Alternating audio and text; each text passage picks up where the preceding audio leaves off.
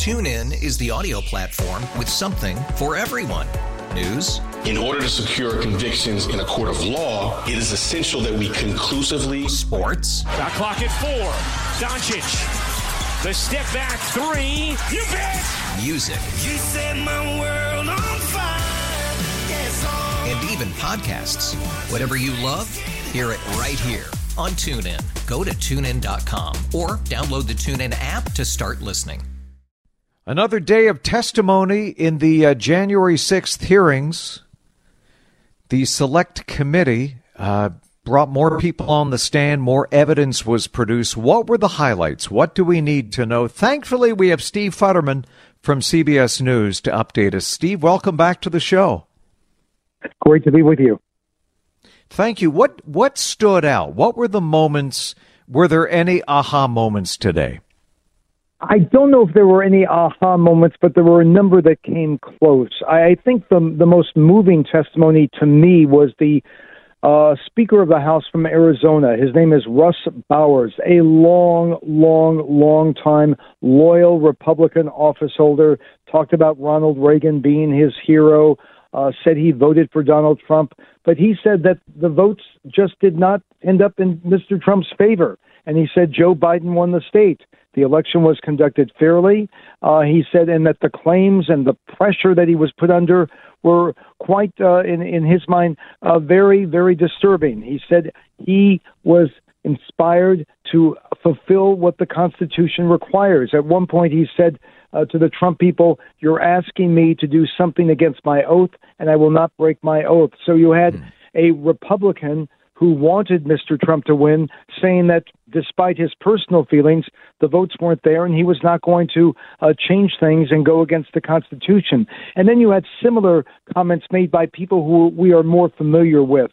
The Secretary of State, also a Republican, Brad Raffensperger from Georgia. You may remember him from 2020. He came under Mr. Trump's very, very specific attack throughout that 2-month period after the election before January 6th. You may remember that famous phone call where President Trump tells him, "I only need X amount of votes, get me those votes," which would basically flip the state to him from Joe Biden. And Raffensperger continued to say, as he said today, they aren't there.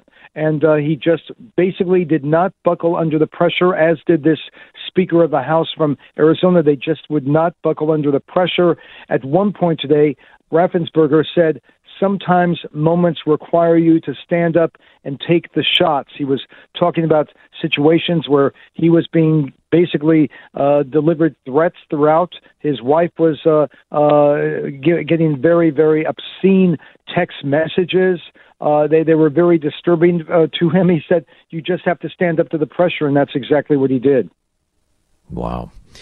And also, Wisconsin Senator Ron Johnson, apparently there was evidence produced, texts that apparently a staffer of Ron Johnson, Senator Johnson, attempted to deliver slates of fake Trump electors from Wisconsin and Michigan to then Vice President Mike Pence.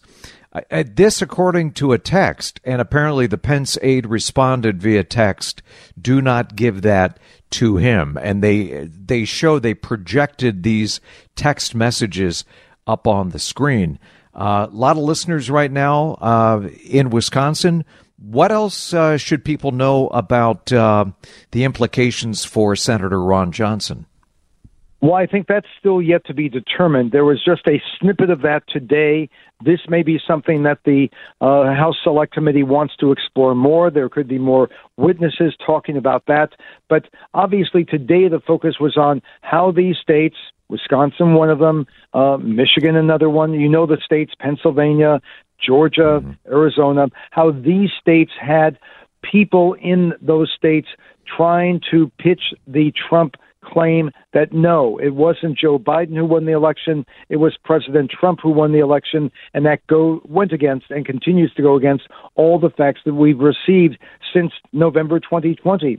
So Ron Johnson may come under a microscope a bit more as the hearing continues. There are 2 more hearings scheduled, one for Thursday, another one still not determined when that will take place. They could have more, but we think they're going to be stay with those 6 hearings. Steve Futterman, CBS News. We appreciate the update. Thank you so much for what you do, Steve. Great to be with you. Take care. TuneIn is the audio platform with something for everyone. News. In order to secure convictions in a court of law, it is essential that we conclusively. Sports. Shot clock at 4. Doncic. The step back 3. You bet. Music. You set my world on fire.